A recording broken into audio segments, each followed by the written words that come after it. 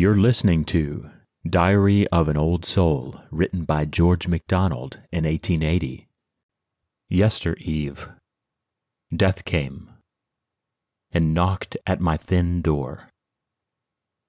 I from my window looked.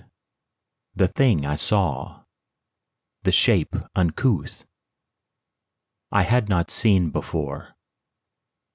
I was disturbed, with fear in sooth, not awe. Whereof ashamed, I instantly did rouse my will to seek thee, only to fear the more. Alas, I could not find thee in the house.